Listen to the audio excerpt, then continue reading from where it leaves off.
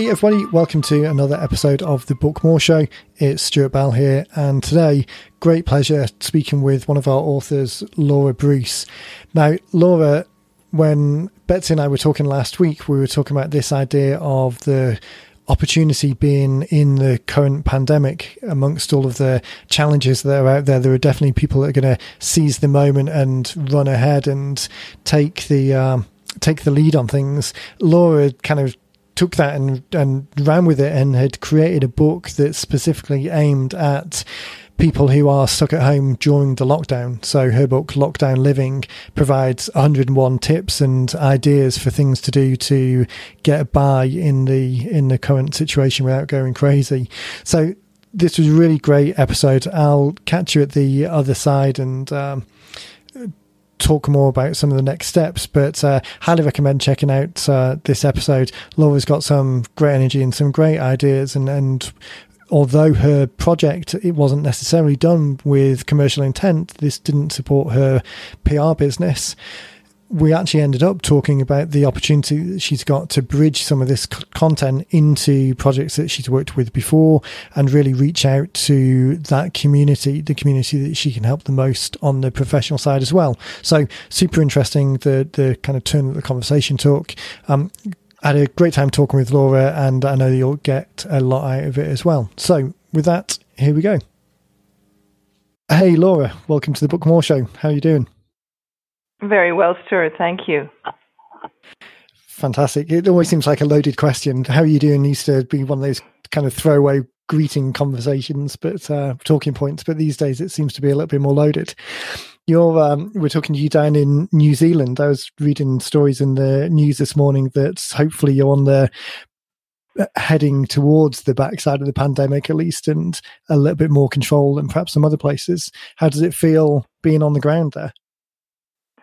Well, it was quite otherworldly when we went into lockdown around the 26th of March, and this idea that everybody simply had to stay in their homes except for essential workers. It was really a strange feeling, but I think we all had the notion that if it worked, we would all be part of something that might be, sort of a bellwether for the rest of the world.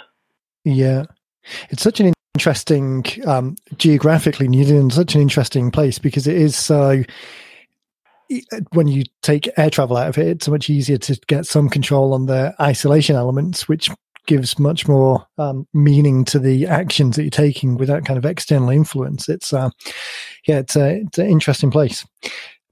I think the lockdown, the opportunities and the challenges that come from the lockdown are particularly timely. I was talking with Betsy in the last show about this idea of, although there's some obviously very dire situations going on, looking for the opportunity that's out there as well.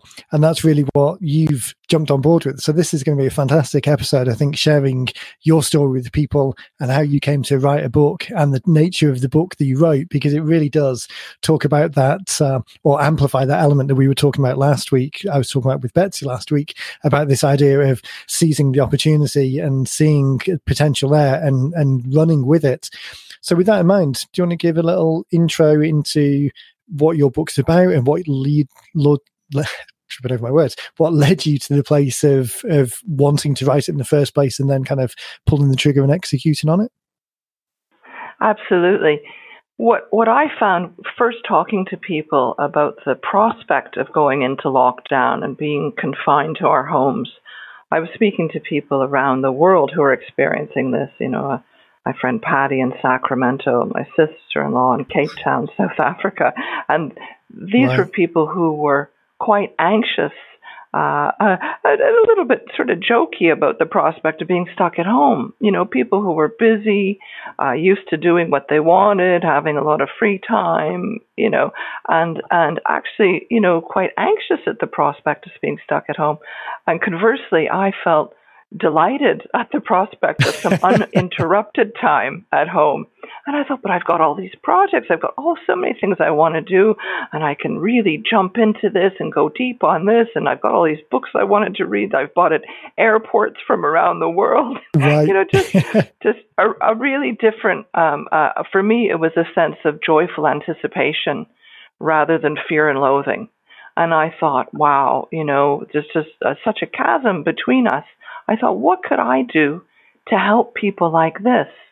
People who are feeling like they can't think of anything to do. And so that's how the idea of the book was born. I just started brainstorming some ideas and thought, maybe I could put these together, and maybe it would help somebody to feel a little bit more optimistic and a little bit more positive at the prospect of being stuck in their house. So this idea so the book's called Lockdown Living, and it's full of 101 ideas of almost bite-sized things that people can just dip into and almost turn to any page and grab an idea and be inspired to do something like that. The breadth of the ideas that are in there, and this approach of kind of bringing them together as bite-sized pieces, as individual tasks, rather than thinking about a kind of a narrative, a story from start to finish. Was that always the thinking? Did you always want to kind of deliver those bite-sized pieces that people could just grab onto, rather than a kind of more of a more narrative story? Yes, because I think very much in terms of, in this case, going wide. And going wide also meant not forcing anybody to do anything that didn't instantly appeal to them. So there are tasks in the book. The subtitle is 101 Ways to Stay Positive During the Pandemic. And the idea was that these were things that would give you a bit of a lift. And some of them is the lift that comes from perhaps, organizing your wardrobe or tidying out a junk drawer, sorting out all your IT cables, to things more creative, things that would get your creative juices flowing, doing a craft or, a home improvement project, or even, making notes for your first book. I think that idea of just delivering a series of ideas that people can dip into, and then even if they use that as inspiration but end up going in a different direction, at a time when there is such a cognitive load on people, there's so much pressure of the situation and the uncertainty, and as you were describing with the friends and family that you were talking to, just this sense of foreboding about it. Creating something that's so accessible as the book that you've done is really takes that pressure off, because it's not like you're giving people homework and you're not assigning them 101 things to do. It's really presenting it in a way that here's 101 choices of things to do, and a starting point, and kind of take it from there and see where the journey leads you.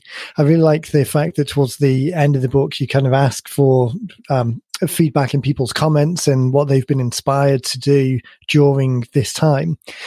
I know, professionally speaking, you own a PR agency, so this idea of getting stories from people, I'm guessing, comes to a certain degree as second nature. But including that as a call to action, asking for that feedback, was that intentional, or was that just a kind of subconscious feedback loop that you've got because of the business? It was a little bit of both. I can't say that it was really to do with the PR business. It was more to do with the feeling that I was hoping for, of a sense of satisfaction that the book had achieved its purpose, that it had indeed helped people through a strange and unusual time, even if they just got one idea out of it. And I also thought, well, there's this wealth of information out there, people's own experiences, of them saying, well, I started off doing this, but I ended up doing this instead, and you might want to put that in the next book. I hope there isn't a requirement for a second book, but I thought if there was, if this becomes a kind of a rolling thing, there may be people who did everything in book one who would like a volume two, 101 more things to do. Yeah, if you exhausted your imagination on the first lockdown, then here's the sequel, the follow-up. Here's the sequel. Yeah, as you say, I mean, hopefully it would pivot it into 101 weekend activities, or rather than being driven by forced lockdown. That idea, though, of engaging the community and hearing the feedback and understanding people's stories and the excitement almost of not knowing where that might lead, that I think is an opportunity, is something that a lot of other people can be inspired by as well. I think so often people come in with the idea of writing a book as it being a very complete project in its own right, it being the product, whereas a lot of times we're talking about the book not being the product, the book being the start to something else, which in a lead generation sense is often the start to a conversation. But in your situation, it's the start to engaging and getting that feedback from other people who have been through the situation. So I think that idea of this as a living document almost, or as the catalyst to a living discussion, it's really interesting to think about it in that perspective, rather than just wanting to write down a certain amount of ideas and kind of get them out of your system and be done with it. It really is the start of something that can have its own momentum. You were saying you've got quite an interesting background because you're geographically in quite a lot of different places. So you're New Zealand at the moment, but your background is in Canada and the UK and then New Zealand. Is that right? That's correct. Yeah, I'm originally from Niagara in Canada, and I emigrated to Northern Ireland in 2002, and I lived there for about 10 years, and then most recently was living in Scotland prior to emigrating to New Zealand last year. Ticking off all of the Commonwealth countries. Yeah, this is South Africa, I think, will be next, and then ideally Barbados. Yeah, have that plan for the to follow the sunshine around. I know Dean, my business partner here, has got a definite plan for, I think he's now 17 years into not having a winter, so we'll move from Florida as the home base, but we'll move from Florida to Canada to Europe in the summer and really avoid that bad weather scenario. We had two summers in a row last year, and I have to tell you, there's nothing like it. I highly recommend it. I guess if you've sort of any time in Scotland and Northern Ireland, you've done your fair share of wet weather, so you kind of topped up for the rest of the lifetime. Yeah. This idea then of bringing the book together, circling back to the creation process, I guess, the desire to bring it together onto pages rather than in any other format. Was there any particular thinking that drove you down that route to put it together as a book as opposed to presenting it in another way? Because I know you do have background in radio and presenting and kind of an audio medium. Well, I thought, what's the most accessible thing to people? I find I don't like sitting in front of a computer watching videos. I find I feel a bit constrained. So I'm a great one for listening to podcasts, but also ebooks. I've got a Remarkable, and I put them on that, or I put them on the Kindle. And I find it's quite, you can take it with you. It's portable, and you can dip into it at any time. I'm one of those people who always likes to have a book with me when I go anywhere in case I have to wait. So there's something about the physicality of a book, which paradoxically is thwarted somewhat by the fact that at least in New Zealand, we won't be able to get the books here in hard copy. So having an e-version of the book was also, it was also the idea that it was quickly deliverable. And that was a big factor, and given the time-sensitive nature of the contents of the book. Yeah. I think that's an interesting point. Someone did suggest to me an audio book that would be a good idea. Right.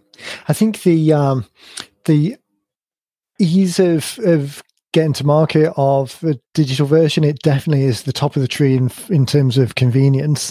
That the benefit of having the physical version so people can draw in the margins. I know it's kind of sacrilegious to say in certain circles, but I think this type of book, anywhere where there's the opportunity to spark people's interest and really try and get the creative juices flowing, not necessarily in terms of like a big creative project, but in terms of thinking of ideas, that stimulation element, having a written version of it is very easy to, a print version of it is very easy to then encourage people to write in the margins and spark their ideas that way.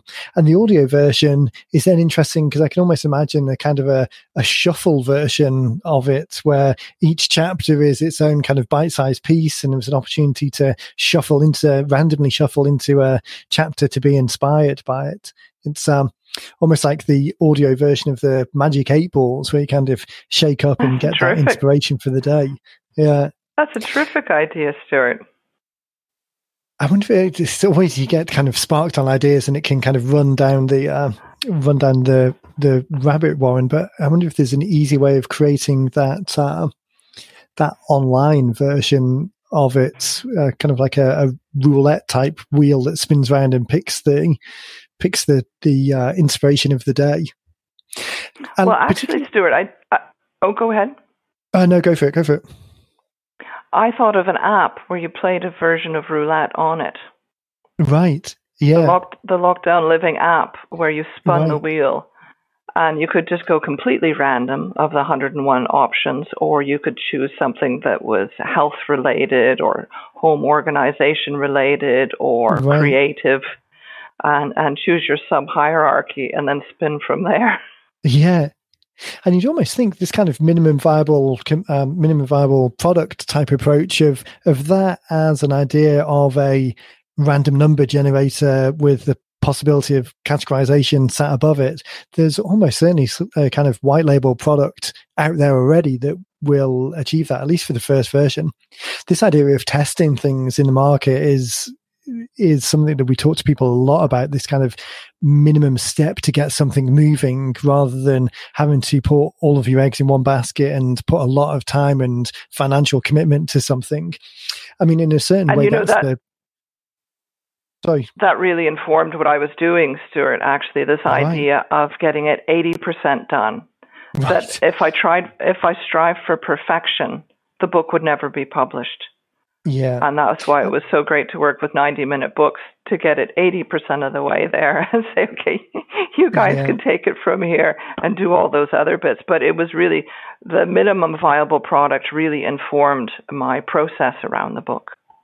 And when you think about particularly of the nature of the book that you had, so being pandemic related, obviously, hopefully there's an end goal, an end time to the pandemic itself. So there is a time crunch associated with it, which if it wasn't related specifically to this, might not be there. And it could be another project that dragged on for months and months. But definitely that speed element and the opportunity to get it out and meet a need, a desire that's out there really helps. It's an external commitment that we did some Facebook Lives the first week of the pandemic to put some more useful content out for people. And the book blueprint scorecard that we have that talks about the 8 mindsets, one of those is called beneficial constraints. And it's this idea of, rather than looking at constraints as a negative, looking at them as a positive to encourage you to get it done. So we talk about scope as being the constraint, really narrowing down the scope of what you will and won't accept in the book so that you can't find yourself trying to write content down and getting sidetracked by that, but also time constraints as well. Having a very clear deadline means that you don't let it slip. And if that means that things don't get included, as long as you've got a clear idea of what the scope is. So for you, it's very obvious what you want to include. You want to include things that people can take on as tasks, as activities, they're entertaining, that are relatively easy to do, that obviously don't need a lot of equipment or planning, or certainly not travel. But that scope of the subject is very clear. And then having a scope on the time frame, you really want this completed within a couple of weeks in order to get it out there and meet people when it can be the most valuable. So this whole idea of using the minimum viable model, the effective 80%, as you described it, to get something out there, and then if it resonates in the market, if there's a demand for it, if you get feedback from customers and a pivot comes from that, all of these opportunities, because you haven't invested all of the budget or all of the time, means that it's the most effective way of creating something that serves the long-term purpose. I think that scope constrained idea is something that anyone that's listening to this can take from the idea, not just if you want to write a book about the pandemic or whatever the specific moment is.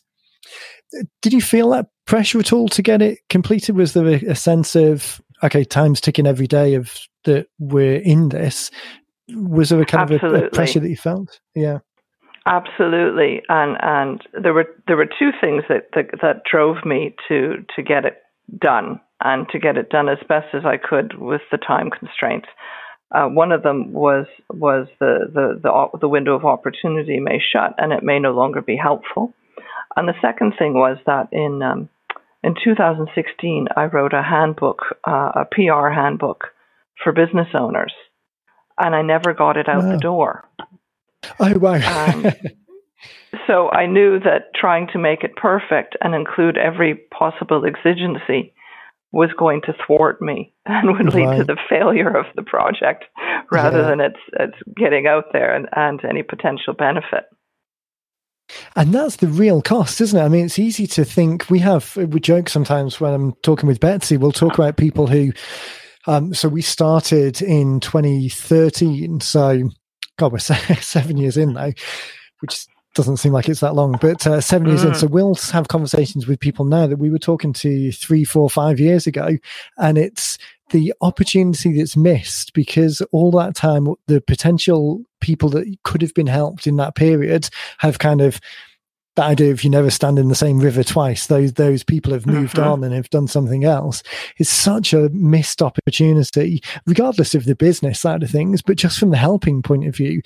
I think everyone who writes is writing knowing that they can help people, and to have not been able to because that opportunity has passed. It's such a shame that more people don't either find a system that works for them or have the not so much have the confidence, but ship something and then review it, rather than getting into this paralysis of perfection and not letting it out of the door, wanting it to be perfect, and then obviously time goes by. I don't want to drag up issues if it's painful. I hadn't realised that you'd written that in the past, but so feel free not to answer. But that original handbook, was it the procrastination or the analysis paralysis of perfection it had fallen into, or was it something else that meant it didn't get done? Well, I took a 2-week writing sabbatical in Italy on the Amalfi Coast to write it. Oh, nice. And I was really very diligent, and every day I would get up and I'd work for 5 hours, then I'd take a break in the afternoon, then I'd go back to work for another 2 or 3 hours. So I really did the work, and I came home with 40,000 words. Wow. And what I realized was, I had the work, but at the last minute I had introduced a notion into the beginning of the book and had kind of spoiled it. And I thought, I must just give that to somebody and have them extricate that notion, that framing that I had introduced retrospectively. And I never did. I never did just hand it to somebody and say, please take this part out and fix the rest, will you? Yeah. It's one of those things, isn't it? Particularly, it's almost like that need that you had to get it out there was served and satiated by the fact that you did do that. It's just that it didn't go then and no one else saw it. It almost, the 80% of satisfying the need to get it written was served, but it just didn't get to that completion point. It's such, I mean, you're not the first person that I've heard that we've spoken with who's described a similar situation, and it's an easy trap to fall into, because that window that you've got that you give yourself to do this project, once that window's closed and other things come up, and then a week passes and a month passes and a year passes, it just falls off the radar. And it's surprising how much, when something isn't front and center, it just never pushed to the back of the closet. It's really out of mind. It's a shame. It's a shame. And I actually trolled it up off my hard drive the other day. I thought I should just give this to somebody and get them to edit it, because the principles are all there. and the value is all there, and it wouldn't take a lot to ship it. And like you say, even if it's not perfect, the advantage we have with electronic books is you can go back and update it. It doesn't have to be perfect. And people accept that it doesn't have to be perfect, and people are quite tolerant of things not being perfect. And I think maybe it's us as writers, we come to it perhaps with a higher standard of perfection of ourselves than our audiences would require. Yeah. And I think there's that ownership type. Everyone's baby is the most beautiful baby around, and there's you kind of get so caught up, invested in the thing that you creation. It becomes a kind of work of passion, and you've got all of these emotions tied up in it. To then have this is why I think the scope thing is such, or the beneficial constraints element is such an overlooked benefit to actually get things out the door. Just as you say, it's not like we're in a situation now where you have to, as an author, get a book deal, which means that there's 100,000 sales, which means that no one wants that deal unless there's a very clear path to money. It's not like we're back in the time where you had to lay out type on a machine and kind of block by block lettering. This is all very variable and malleable. And the reality on the reading point of view is that it's the minority of books rather than the majority of books that are read, even when that comes down to kind of fiction books where the whole purpose is entertainment, let alone books where that's not the case and they're serving another job of work. People skipping through to get the feeling and the certainty that they're in the right place, and picking and choosing the little nuggets of information that they take from something. It's almost like the concept of the album versus the single. People are very much now used to picking the pieces that they like and are looking for, and don't necessarily consume the whole thing as an entirety. It's much more piecemeal to pick and choose. For the Lockdown Living Book, we were talking about creating that as wanting to bring it together as something that's valuable for people to take something from and then just be able to use for inspiration. I know it's not related to the PR company, but was there any, did you come into that project with any follow-on activity that you thought about, or was there any particular purpose that you had, or was it really just creating it to get it out there and the words be valuable? Yeah, I did just want to get it out there. And I thought, gosh, I haven't really contextualized, how I can leverage this, which for something I spent a lot of hours on in a short period of time. I thought perhaps I haven't really thought about how to use it. One of the things I found is that after about 25 years in PR, I'm more interested in the general, and the almost a direct response marketing approach is more appealing to me now in terms of my own work than traditional PR. And so there's elements of wanting to help people in that way. I think I'm an ideas person. I did the Colby test that Dean talks about so often, and I'm a number 9 quick start. So there's an element of me that just wants to get something out the door, and I think that just the idea of sharing ideas, and even in this case, I'm not sure that I thought about how I could use it to leverage my own business. One of the things I quite like doing is I quite enjoy training and public speaking. And I wondered if there were ways to transition into that, and maybe even just sharing the story of the book as a way that, this was an opportunity, and it forced me to act quickly and overcome any fears about getting something out the door, even if it wasn't perfect. I had this kind of a greater motivation, and that maybe could be helpful to people. And that's such a perfect idea, isn't it? The fact that you'll have something that you can relate, almost like a hook that you can hang the narrative of the training or the advice that you're giving people, that as a hook to describe things around.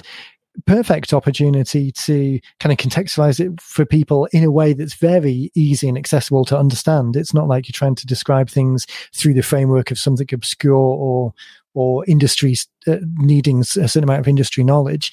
The idea of writing something and getting it out the door fast and not being caught up on the perfection, the testing and the feedback, the going through the this kind of natural progression of needing to go through the process to a certain degree before you can then see those steps further, because you've kind of, the front of your mind is taken up with wanting to get this thing created, and now it is created, you then start to see all of these other opportunities. It's a fantastic way of pinning those stories and those examples to something that people can grab onto. So this kind of secondary effect of creating something and then leveraging it, which usually we're talking about things the other way around. We usually talk about creating something a little bit more specific. But even so, doing it this way around still gives a lot of opportunity down the track to, this asset exists now. It's something that you can refer back to in whatever way makes sense at the right point in time. Once it's created, that's the main thing. As I say, it's not always necessarily the way that we talk about it, but it's definitely beneficial and powerful now that it is created to be able to do that. I think the idea of the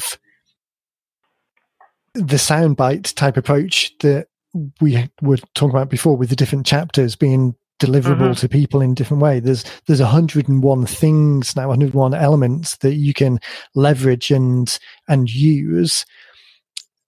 Positioning those and kind of replicating that model as 101 things specific to the training that you deliver, or encouraging people and helping them with their PR or their messaging strategy, using this as the first example, but then using that example with different words, is also an opportunity as well. If you wanted to dial something else in even more specific, the benefit of the little sound bite 101, the small, manageable pieces, you don't need to write all 101 on day one. I mean, you would give yourself a bit of a headache, but it could be one a day for 101 days.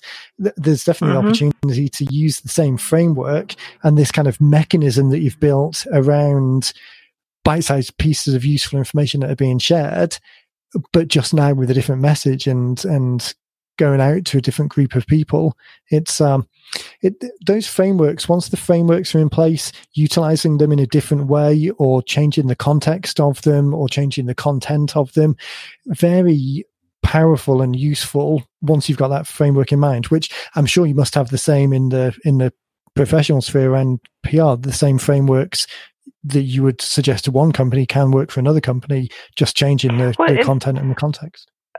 It's interesting now that you're saying that. In fact, the original title of the PR book was, 66 tips, right. PR tips right. any business owner can use.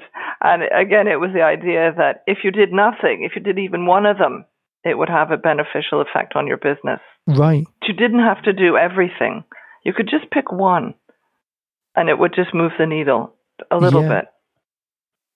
So this framework, I mean, without seeing the other one or not, we haven't spoken before today, but this idea of the bite-sized pieces that deliver things definitely seems to be something that you resonate with naturally. I don't know whether it's conscious or unconscious, but it definitely seems to be something that a framework, a delivery mechanism that resonates pretty well with you. And if the previous book is 66 points, even if you don't get to the point of giving it to someone else to edit the book into a book, taking those pieces, each of those 66 things, if they are all written, it's just that the thread kind of went a little bit sideways towards the end, but the 66 pieces must still be there. So taking those out now and either reusing them in a slightly different way or just delivering them to people in a different way. I mean, there must be a lot of valuable content there that's on the shelf waiting to be used. There is, Stuart, and that is actually just it is such a valuable reminder.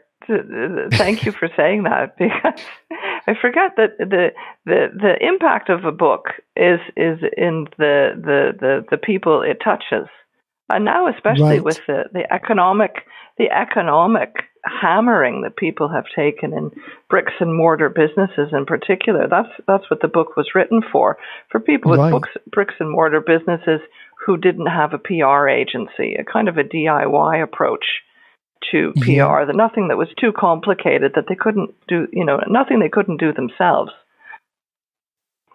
But they just don't know to do. Probably quite that they don't know to do, and they don't know that this is our arsenal of PR tools. These are things that, just as you said, apply to most businesses most of the time. Yeah. And with 66 of them, there's enough that even if that was only 50% true, there's still 33 things, even if there's no way they're going to do 33 things. If they did 3 things, for most people, it would probably be game-changing.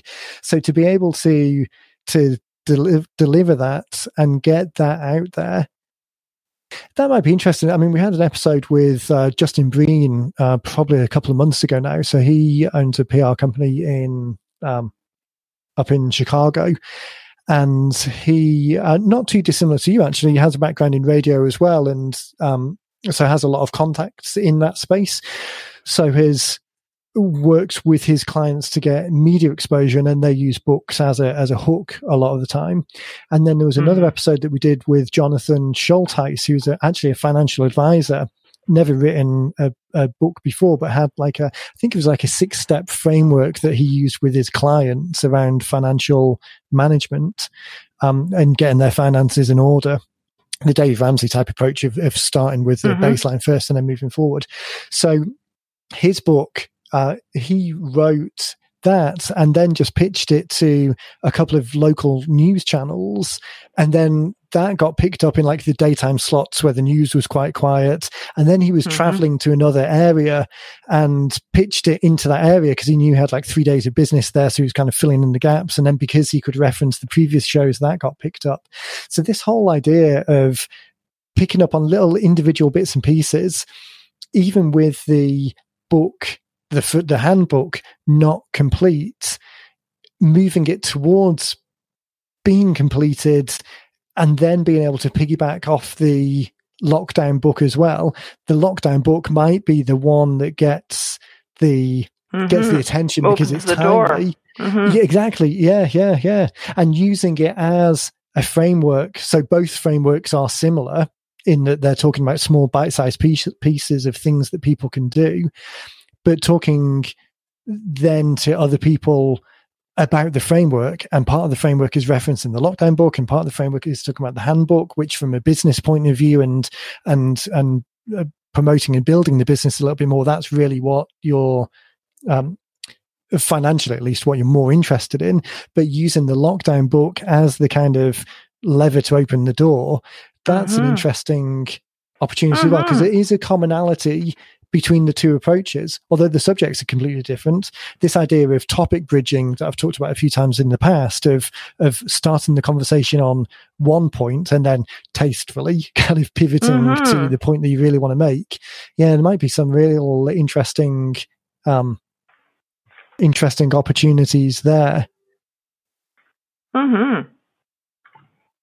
It's always kind of, my mind starts going as we're talking a little bit more, and this idea of matching the message to the audience and then bridging to the message that you really want to get across.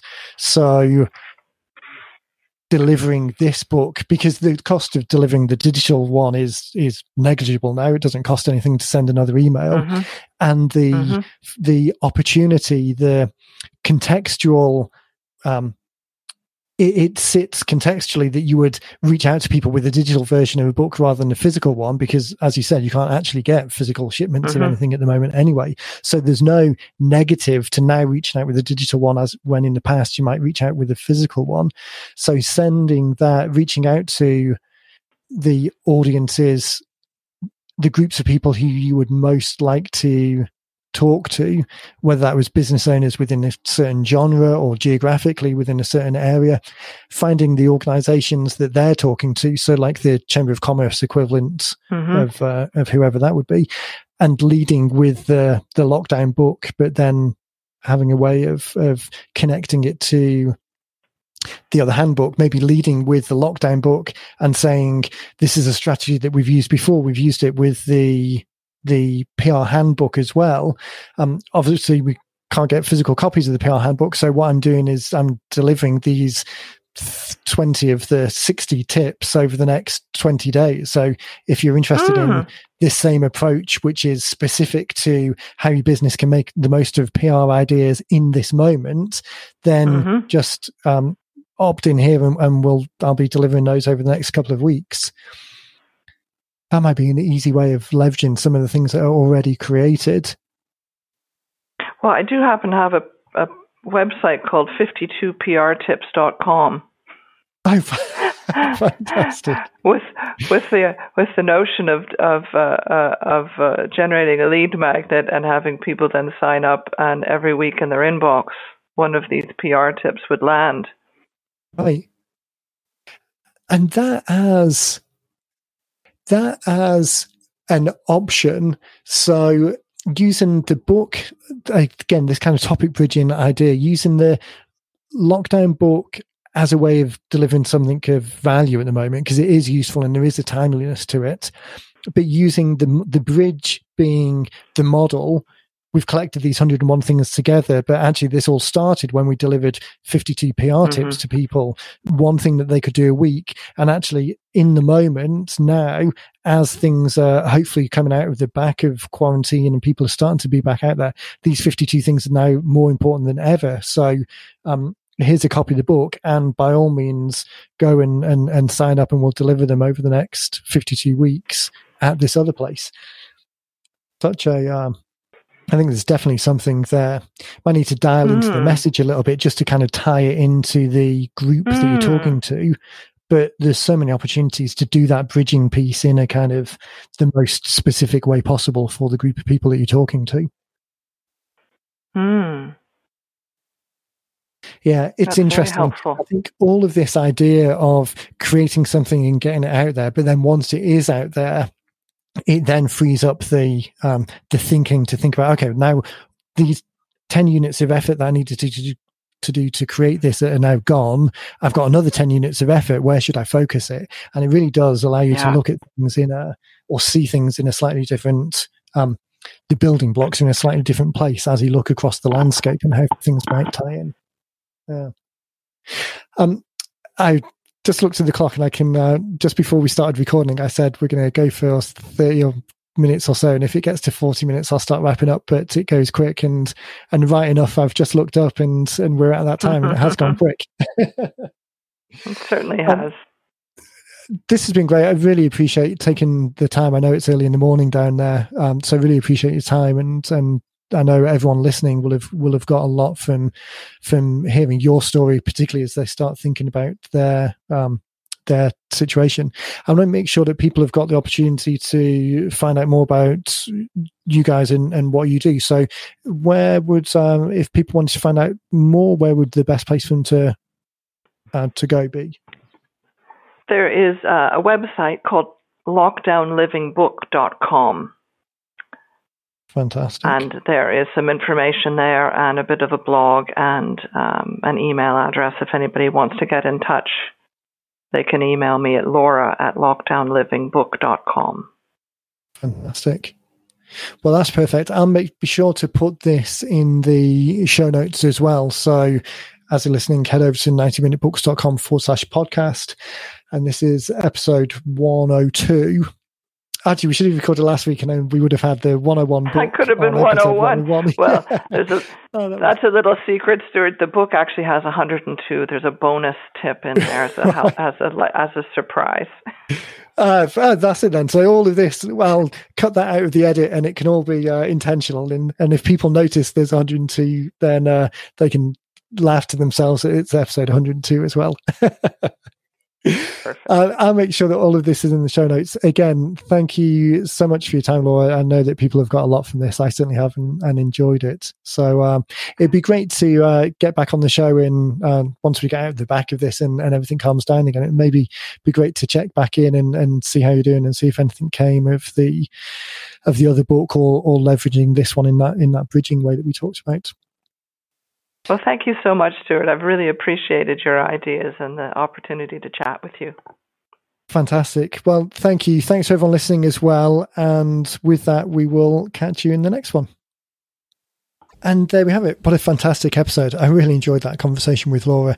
I think what she has created in the lockdown book is really going to kind of pique people's interest. It's so timely, and there's so much opportunity to kind of leverage that into conversations and use it as the hook to start a conversation with someone, and then bridging that into the other things that she has created. With this similarity of framework, the fact that she has 101 tips in the lockdown book and 66 tips in the ghost book, the incomplete book, and then the 52 tips on the website, this framework that she has of chunking information into bite-sized accessible pieces is clearly something that resonates with her.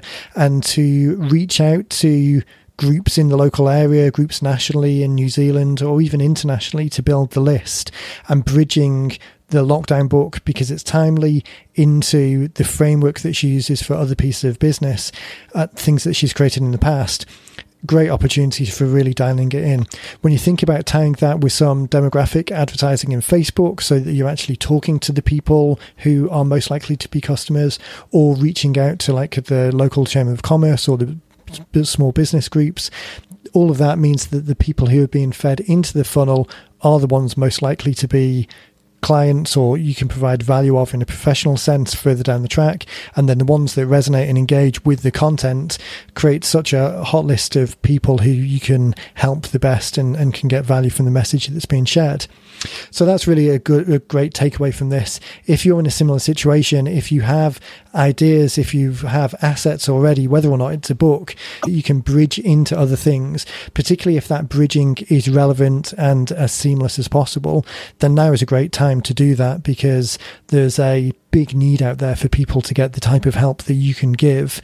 And if you can deliver that in a easy to consume, accessible way that starts the conversational journey, then now is a great opportunity to lay the groundwork for more business, more traditional business, once the lockdown's lifted and things are returning to whatever the new normal turns out to be. So with that in mind, highly recommend heading over to the website, the podcast links on the website, to check out the links that we have to Laura's work. And if you're thinking about a project yourself, then head over to bookblueprintscore.com and fill out the mindsets, the 8 book blueprint mindsets, to really get this project dialed in and give yourself a framework to make sure that it gets out of the door, so that you do have an asset in order to kind of lead this topic bridging conversation. So with that, as I say, thanks again to Laura for her time. Thanks to you guys for listening, and we will catch you in the next one.